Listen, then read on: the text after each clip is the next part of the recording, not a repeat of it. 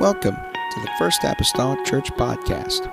Our church mission is to love as God loves, showing compassion to every soul, thus winning those souls and equipping them to be sent out to plant and to harvest.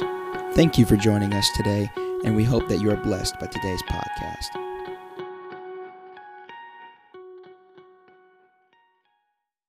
Amen.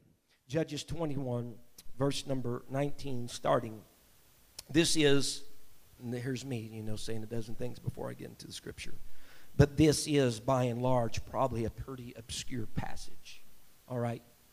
And with that being said, I'm probably going to have to work harder because it's an obscure passage.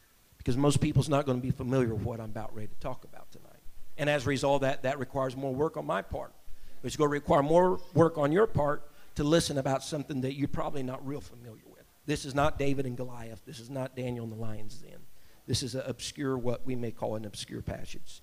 The Bible says in Judges 21, verse 19, "Then they said, Behold, there is a feast of the Lord in Shiloh, yearly in a place which is on the north side of Bethel, on the east side of the highway that goeth from Bethel to Shechem, and on the south of Lebonah.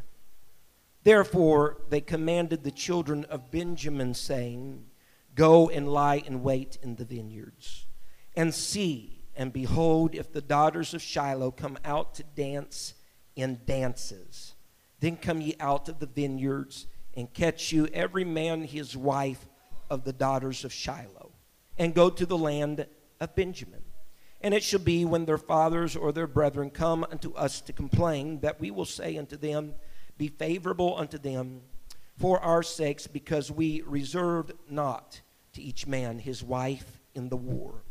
For ye did not give unto them at this time, that ye should be guilty.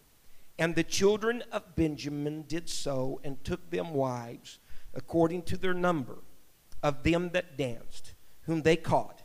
And they went and returned unto their inheritance, and repaired the cities, and dwelt in them."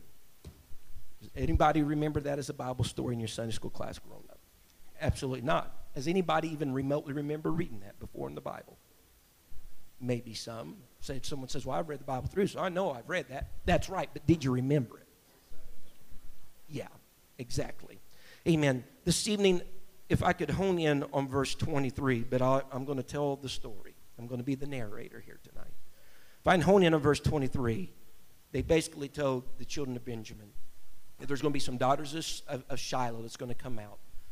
Some that are going to voluntarily dance at this feast. And you are going to be able to take from the daughters that dance, take them home to be your wives. And so the Bible says that they took them according to their number of them that danced. This will not make sense to you right now. I hope when we're finished it does. If it still don't, then I'm in trouble.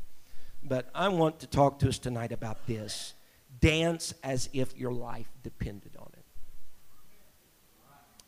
Dance as if your life depended upon it. We need the Lord to help us. We need the Lord to help us. Touch our minds.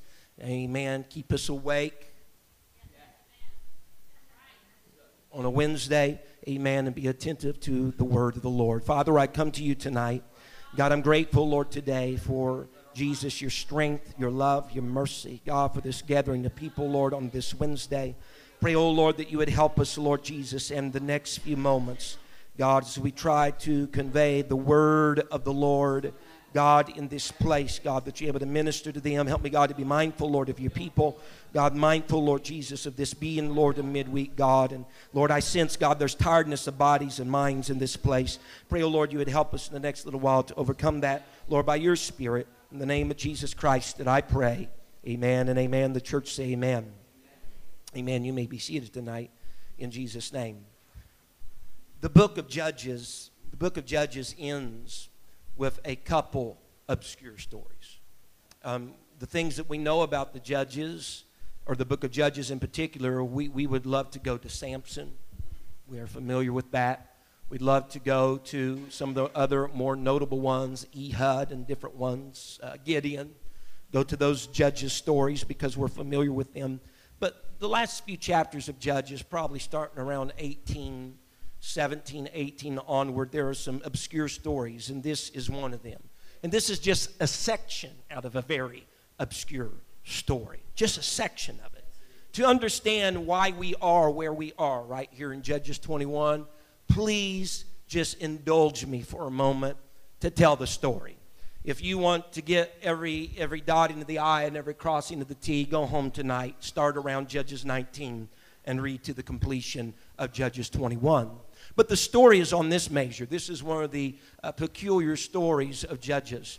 The Bible tells of a story of a man who was a Levite, who had a concubine, as it was, which a concubine wasn't his primary wife. It was just another woman that was in his life. That had some of the similar rights, but it was not his wife. The Bible says that wife went, and she went back to her homeland of Bethlehem of Judea. She had played the part, the scripture says, of the whore upon this Levite. Him, though, wishing to go get what was rightfully his, because you must remember, women in this time frame were not as we would view women today. They were nothing more but a piece of property, and I'm not saying that in a degrading way. I'm just telling you the way that it was.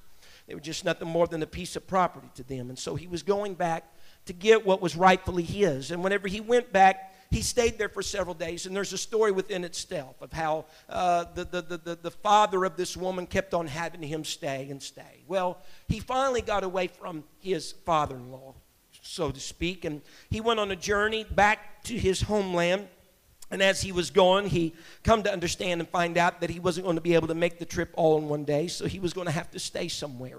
He was close to the region of Jerusalem. Jerusalem, though, at this time did not have Israelites in it. They did not have God's people in it.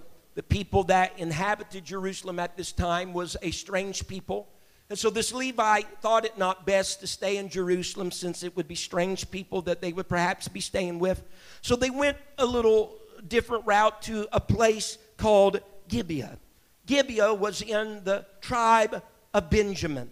And he thought that these are people of our kind. These are Israelite people, so we would be much safer to stay with some Benjamite people than we would with strangers.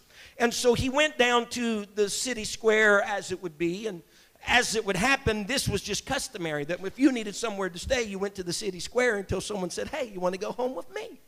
Amen. Wouldn't that be great to be able to do that? If you didn't have a hotel, motel, you just went to the city square. Maybe somebody pick you up, take you home, feed you, your animals. That's just the way things were. So he went down to the city square, and there came a man also that came in from a field that was not of that place. He was visiting the place as well, or doing a stint of time there. And he said, sir, you can come home, you and your concubine, and you can stay with me. And so he goes home with this man, only for not too much time to elapse, that the Bible says there were some sons of Belial there, which basically meant there were just Benjamites who were supposed to be God's people that were knocking on the door, asking of the one who had taken this man, this Levite and his concubine in, said, send out this Levite that we might have our way with them. These were men that were wanting to do homosexual acts with this man who was a Levite. Not suffering for that to happen to the man. And remember, them thinking of women as just property. The man said, well, I'll send out my daughter. And the Levite said, well, I'll send out my concubine unto you, and you can just have your way with them. And so as the story goes, they send them out, and they send that concubine out that belonged to the Levite.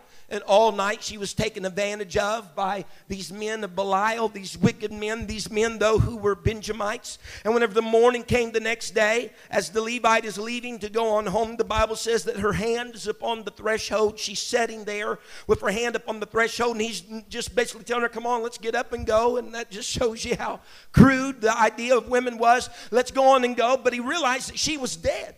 That these people, these Benjamites, these wicked vile Benjamites had taken advantage of her to the place that she was dead, and he was irate. Because this is what the nation of Israel, he's a Levite, mind you, this is what the nation of Israel has come to, the degradation, the debauchery of the nation of Israel. He goes back home, and I know this is kind of gruesome, but this is one of those obscure stories. He goes back home, and he divides up that concubine. He cuts her in 12 pieces. 12 pieces. Bone, he doesn't cut no bone, but seemingly at the joints, he cuts her in 12 pieces and then sends portions of that, those 12 pieces, dispatches them to the 12 different tribes of Israel. Is everybody doing okay? He sends them to the 12 different tribes of it. Now, could have I started right in without me telling you this? Would somebody know what I was talking about? No.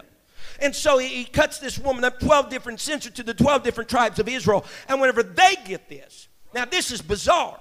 There's been instances of someone cutting up an animal and sending it to the 12 tribes, but this is a human being that is cut up, that's been sent to the 12 tribes. And so they're irate. They want to know what this is all about. So no doubt they go to the Levite, the man who had done this, and he tells them his story. I was in a city. I didn't go to Jerusalem where there were strangers or foreigners, but I went to a city that was of our own people, of our own kind.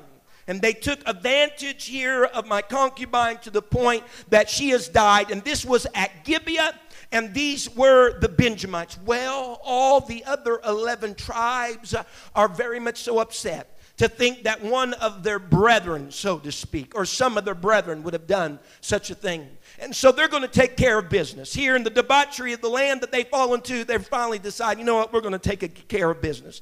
The Bible says that they get, and I've got to hurry here, the Bible says that they get together. Well, you wouldn't get it, but nevertheless, the Bible says that they get together and they're going to go to war against the Benjamites. They go out a couple of times, and the rest of Israel come with their tail tucked between their legs. They have been defeated. But they go out the third time. They have talked to God. They have fasted. They have asked the Lord some direction. And they go out the next time, and they have set ambushments in the ways. And the Benjamites come out from the land of Gibeah. And as they have done so, they overtake the city. They burn it with fire. They come against the Benjamites, and they slaughter, I think it is somewhere around 18,000 of them. And they continue to slaughter a little further, and there's about another 5,000 or so slaughtered. But here is the tribe of Benjamin, because whenever they went to war, the whole tribe of Benjamin came together. They tried to make peace by saying, just show us who did the deed to the woman. We'll just take it out upon those two and it'll be done. But they were protective. They were protective of these men. So the whole tribe of Benjamin now is involved in this. In so much so, there's such a great slaughtering against the tribe of Benjamin. They are left at the final end of the story with 600 men left to the tribe of Benjamin. That's it. That's all that's left. Thank you, brother. 600 that's left of the tribe of Benjamin. And so what we're looking at here is these are just 600 men. Everybody say men. Of the tribe of Benjamin. The children have been taken. There is no future generation of a little girl or a little boy. There is no women, whether married or virgin, that is alive. There's only 600 men that are left. And the Bible says they went and hid themselves at the rock which was called Rimmon. They went and hid themselves. They're fearful. Why do you think they're fearful? For number one, what would happen if the other 600 would be taken? There would be no tribe of Benjamin anymore. There would be no existence of Benjamin. As a matter of fact, if you remember in the book of Genesis, whenever Jacob is speaking to the brethren of Joseph, he was faint-hearted one time whenever he thought that Benjamin might be taken away from the whole inheritance of the 12 tribes of Israel. And here is a moment in time that the tribe of Benjamin was on the very verge of extinction because there's only 600 men that are left.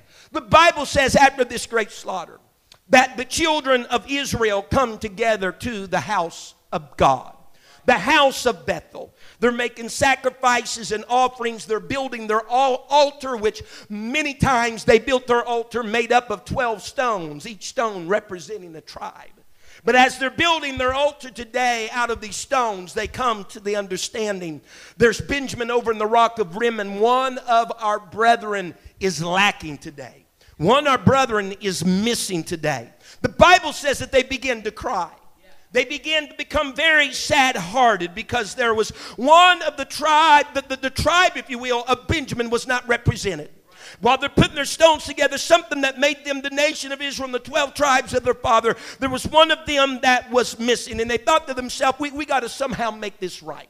We got to correct this. They only have 600 men. What can we do about this? Well, as the story goes, whenever they had met for battle against the Benjamites, they had went to a city called Mizpah. And when they were at Mizpah in their moment of rage and anger, they had made a vow to God, saying, God, none of our daughters shall be wives unto the Benjamites. None of them. And the Bible says when you make a vow unto the Lord, you pay the vow. You keep the vow. And so they're in a dilemma here. Benjamin only had 600 men. They made a vow to God that they wouldn't be given their daughters unto them. They have the law over them that says marry within your people. And so these 600 men, in essence, are cut off from the earth. They have no way of continuing their tribe. They have no way to have offspring. The boys are starting to think, because they're saddened over the lack of Benjamin. And they start to think, what can we do here to change this, to alter this? We can't reverse our vow. What can we do there? And the Bible says that they thought back when they were at Mizpah, because they made a vow then, if there were any tribe or if there were any city of any tribe that did not come out to go to battle against Benjamin, then they should be cut off. And they started to think with me. They said, is there any city, whenever we went to battle against Benjamin, that did not go out and go war against them with us? Was there anybody? And as they began to do roll call and think about back at Mizpah whether there was a city or not, they remembered that Jabesh Gilead, a city, that there was none of them from Jabesh Gilead that had come up and went to battle. He says, well, here's what we're going to do. We're going to get 12,000 men. I know this is really long. I have a point before it's all said and done. There's 12,000, he said, soldiers we'll send over to Jabesh Gilead. We're going to slaughter the men. We're going to slaughter the children. We're going to slaughter the wives. We're going to slaughter the women, except for the virgins. And we'll take the virgins from those people, because they didn't come out to go to battle. We'll take the virgins from those people and we'll give them unto the Benjamites. Well, if it's a woman for a man, we're still lacking. We got 400 virgins, but we got 600 men. We are lacking 200 virgins in order that there would be total hope for the success of the Benjamite tribe. That brings me to our story. The boy said, how can we make up this difference of 200 that's still yet needed for these Benjamites? And the Bible says they began to think of it. And they thought to themselves, you know what we can do? We can't give them our wives, but nothing says that they can't take wives. We can't give them to them, but nothing says they can't take them. And we know that there's an annual festival coming up soon at Shiloh.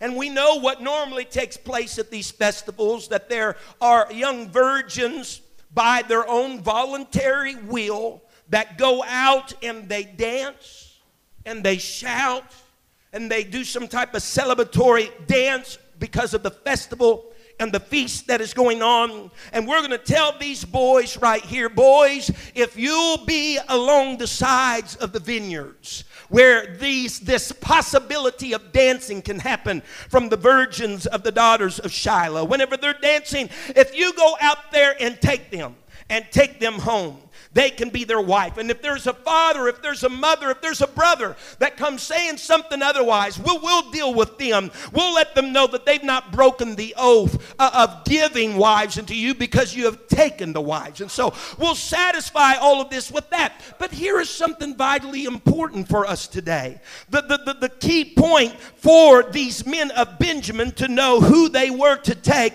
was of the virgins or the daughters of Shiloh that would be dancing. Amen. Someone say amen. And the Bible clearly told him, if I can just read again in verse 23, whenever Benjamin acted upon this, they took them wives according to their number of them that danced, whom they caught. And they went and returned to their inheritance and repaired the cities and dwelt in them.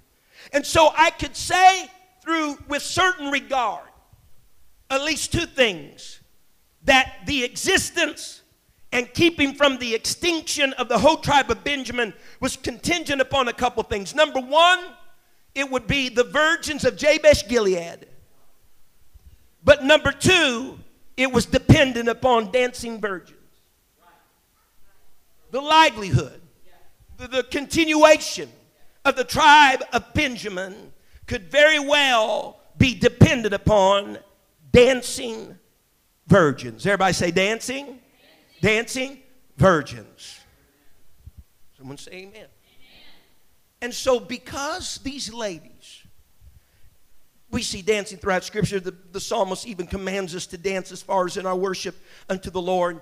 dancing a lot of times was associated with various things. We see that after they came through the Red Sea and it closed back up, but Miriam doesn't say that someone ordered her, but by her own voluntary admission, she came forth with her timbrel and she came forth with her dance. And there were other ladies that joined her in that timbrel, in that dance, because they were celebrating and joyful unto the Lord. We read concerning Jephthah, and that's another obscure story. We don't have time to go into it. But whenever he came back home after winning battle, the Bible says that his daughter came out to meet him, and she was dancing by her own voluntary act. Amen, because of the military exploits that he had done. The Bible tells us at other places that Saul and David, whenever they came back from their great exploits in battle, as they came back, they were met by women by their own voluntary means that were saying David has killed, or Saul has killed his thousands and David has killed 10,000s with dancing and with singing. We read over and over again in the scripture that this was the thing, that there was some power that women by their own volition would start to dance or start to sing and start to rejoice. And there were a lot of positive things that was connected to that. And so these women here at the feast that's taken place, whether it's Passover, Tabernacles, we don't know for sure. These women at the feast, by their own voluntary act, are dancing. And their dancing would be the indicator of the woman that the Benjamite should grab in order to further his lifeline. Someone say amen. Now listen to me. If someone did a great deed for you, you might want to show them a little kindness, wouldn't you? I mean, I know we're not in the total, but it's not like you scratch my back, I scratch yours, but we do that, don't we? Right? We do that. I mean, where we read in the scripture in Esther how Mordecai exposed the plan, right, of taking the life of the king. Remember, it was recorded in a book, and the night on which the king could not sleep, the recorder was reading to him his own life. Because as I always said, if you ever want to try to make yourself go to sleep, just look at your own life. That's good sleeping material. He brushed his teeth at 7 a.m. or whatever.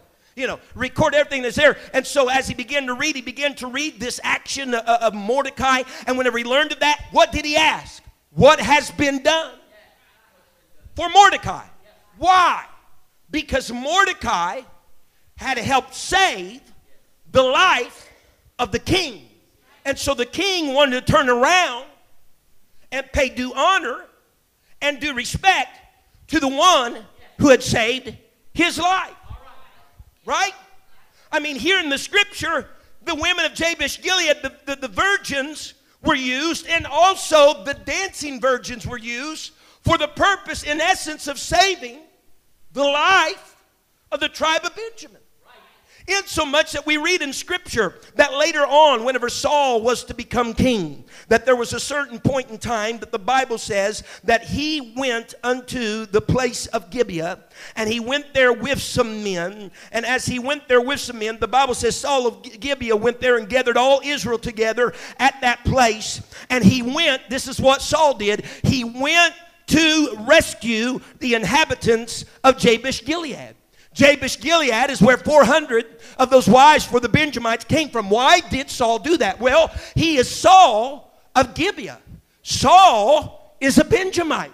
If there were not the salvation for the tribe of Benjamin, there would never been a Saul. And so Saul's thinking in his mind, I'm going to pay them a respect, and I'm going to go with the army. The army of Israel went against them before and somehow spared our lives by giving us wives, but I'm going to go now, and I am going to spare their life. Why? Because somewhere in my past, they saved my life, and so I'm going to turn around and now save their life. I'm going to show gratitude. I'm going to show some deference to them. I'm going to show some respect to them, because at one point in time they saved my life. Someone say amen. So the tribe of Benjamin was almost exterminated if it were not for these happenings. There was one in God's house that was lacking, the tribe of Benjamin. Someone say amen. But here is where I want to get to. I've already been up here for over 15 minutes. If you'll go with me, and we're going from an obscure to a very familiar passage. 2 Samuel 6. Because understand, if the Benjamite men were not saved with having wives, there would never been another Benjamite. The apostle Paul, that's even in New Testament scripture, he identifies himself of being of the tribe of Benjamin. There would have never been an apostle Paul had it not been for the saving of the tribe of Benjamin. Now look at this. This is very familiar. 2 Samuel chapter number 6. And let me read verse number 15.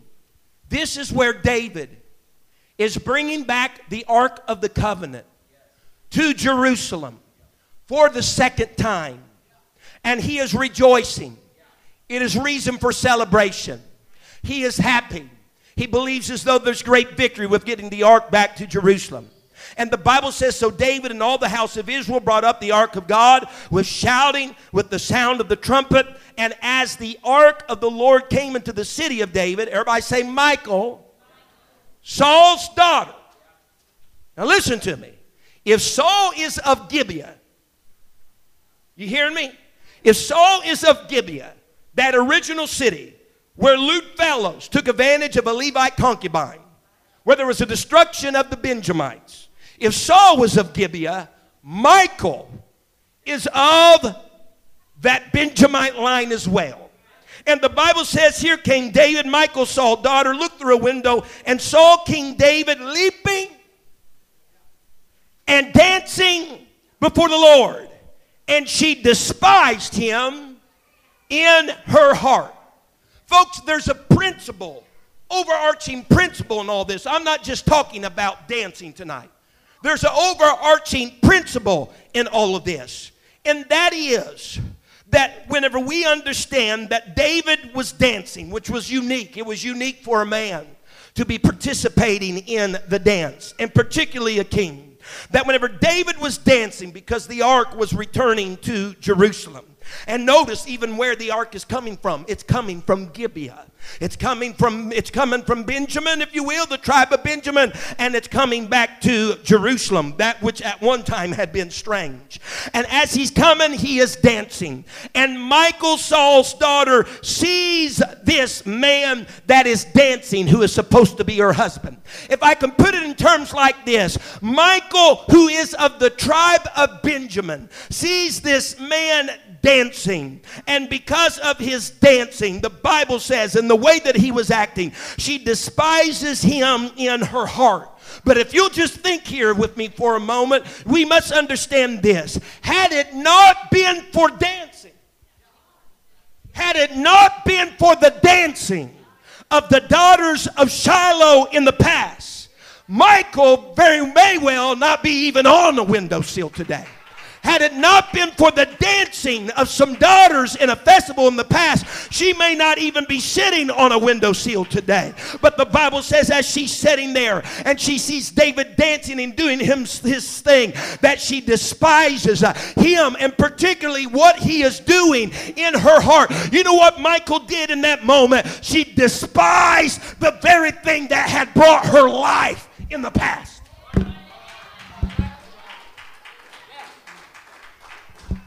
In other words, dancing was largely attributed to the success and the continuance of the tribe of Benjamin. And she was sitting on that windowsill today because somebody with an abandon danced and was celebrating and joyful before the Lord. But now she's sitting on her little stool and she's despising the very reason for her being where she's at.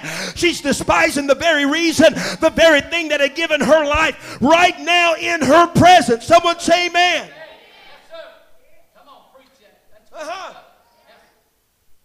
And so what I'm trying to convey to us tonight is this.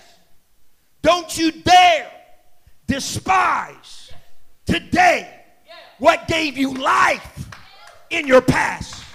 Don't you dare ridicule, look down upon with a long nose today what brought you didn't have no hope back there. There was no guarantee of another generation. There was no guarantee of tomorrow. But because of that activity in the past that brought you life, don't you today despise that and ridicule that and backtalk that. You need to be appreciative.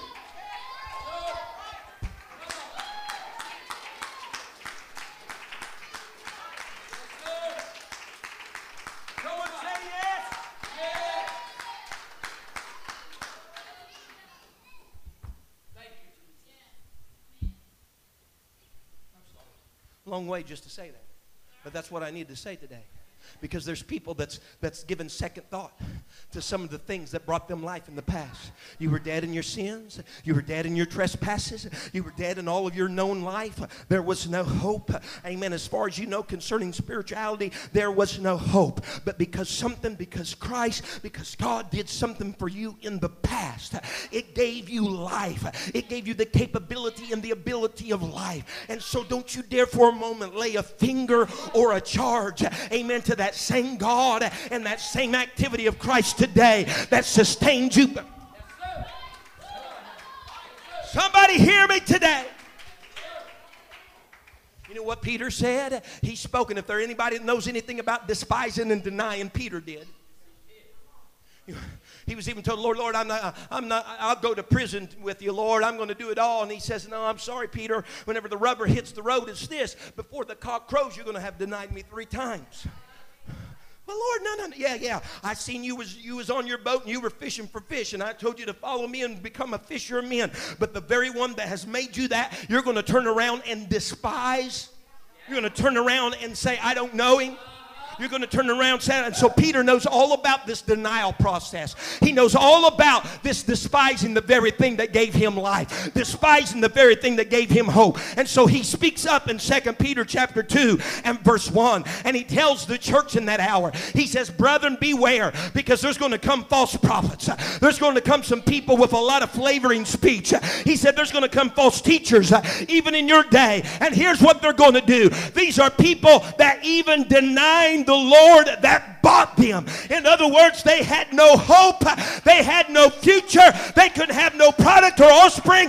God purchased them, and now they're standing today in the present and denying the very one that saved them, denying the very one that gave them life, denying the very one that gave them hope. Someone say glory. Someone shout yes.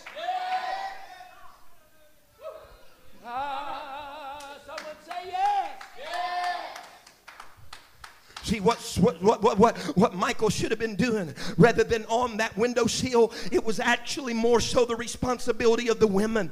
Amen. In the feast and the festivals, and whenever they had military exploits, it was more so the responsibility of the women to take the initiative, to be voluntary, to get out there in the streets of Jerusalem and dance and shout. But no, she was somewhere on a windowsill. Amen. You know what, Michael, you should be dancing as though your life depended upon it, because it did. You should be doing something that indicates that your life depended upon. You wouldn't be here to offer anything had it not been.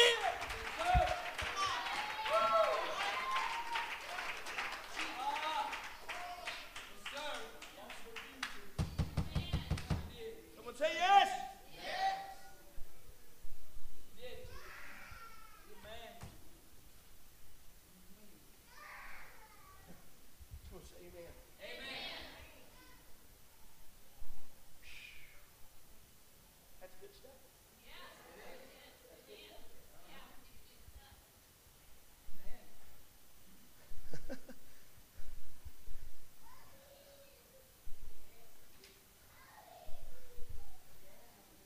Dancing, help save an offspring, help save a whole generation of people. It brought us to Paul, brought us to Saul, brought us all the other Ehud that was a Benjamin, all these other Benjamites that you can think of in Scripture that it brought us because somebody, amen, was willing to participate. Why is it that you'll take advantage of it when you need it, but seemingly when you don't need it, you won't savor it?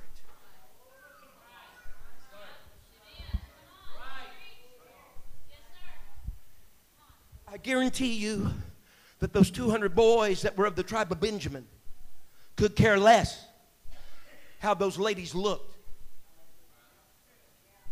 as they were kicking their heels up at the festival. Matter of fact, consideration wasn't even considered or given to anybody that wasn't participating in the dance. It was of the daughters that dance, you take yourselves wives. They weren't even given consideration to how they may appeared because of their dance. But generations later, the very same tribe that didn't take no consideration of how they looked are now considering how the dance looks when it's the very thing that saved them. Nobody thinks too much about the church or about Calvary or about what Christ did, where we considered the benefits that we drew from it in our moment in our past. Nobody thinks about, amen, about it, and don't think any much or low about it. They don't care what anybody else has to say about it, because their life is dependent upon this moment. Their circumstances, maybe their family is dependent upon it at that moment. So they really don't care what's going on around them. There's a life and death situation right here, but you get in the church long enough and you forget where he pulled you from. You forget the pit that he dug out to get you, and you forget about all these things, and now we disengage and we despise the very thing.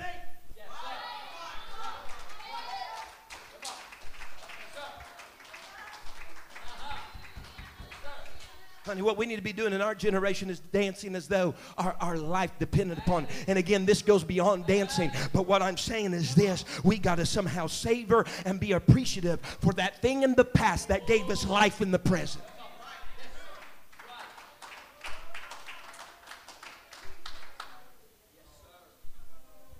Someone say amen. Amen.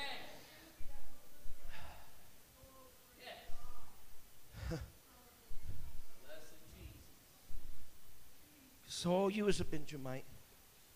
Michael, you're a Benjamite. We wouldn't even be putting on the end of your name a Benjamite had it not been for the deed that was done years ago that saved your whole tribe. So with that in mind, you think there would be a little appreciation. With that in mind, you think there would be a little regard. You know, it's not the king hearing the record of the book and say, oh, Mordecai saved my life. Well, good for him. It's a nice gesture. Although I think sometimes with folded arms, we have that type of mentality concerning what Christ has done for us. Well, good for him. That's a nice gesture. Good job, God. We need to dance as though our life depended upon it, because it did. If you can stand with me, I'll come to a close.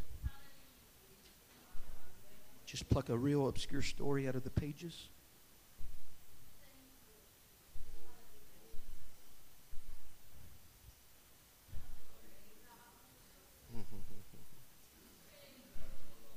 Let's not be found guilty of denying the very Lord that has bought us, purchased us by his own blood. Oh, Brother McGee, it's just really not. It is all that. Because dancing in Scripture even had the power to bring life or death. Was it not Herodias' daughter that with a dance, although we know it more seductive and more vile, a dance, dancing at the birthday of Herod, he says, I give it to you, even to half the kingdom. That she finds out what the request is, a mom that's wanted. I tell you what I want. By and by, I want the head of John the Baptist in a charger. It brought death. Moses is coming down the Mount of God with the 10 Commandments in his hands. He hears a noise over a prod. What is that? Is that the noise of war? Joshua and them are conferring back and forth. No. So that's merriment. That's stuff that's going on. They get down there. They're dancing around a calf. And because of all this dancing, there comes then judgment from the Levites through the hand of the Lord. There's a plague, and there's slaughtering of the sword. People are dying due to a dance. But the dance of these ladies would be the very indication to the men that those are the ones we need to take to our wife. These are the very ones that's going to help sustain our lives and our tribe. So Michael, don't despise what a few generations ago adored. Don't despise what men of past generations sought for and just hung on to the hinge to, because what gave you life today is by this very same act that you see today that happened in the past. It's what sustained you. It's what brought you to where you are. I don't want to get some quote-unquote mature in my relationship with God. I think I got this thing in a bag. I got this thing figured out. It's all good in this. I don't want to lose contact with my past and what was done in my past that enabled me to have a present. I don't want to get cocky and feeling like I'm better than that. No, I want to dance as though my life depended upon it. Can we bow our heads in this place tonight? Thank you for listening. If you would like more information about our services and activities, you can find us on Facebook, Instagram, and Twitter with the username FACMC. Again, that's FACMC. Thank you, and have a blessed day.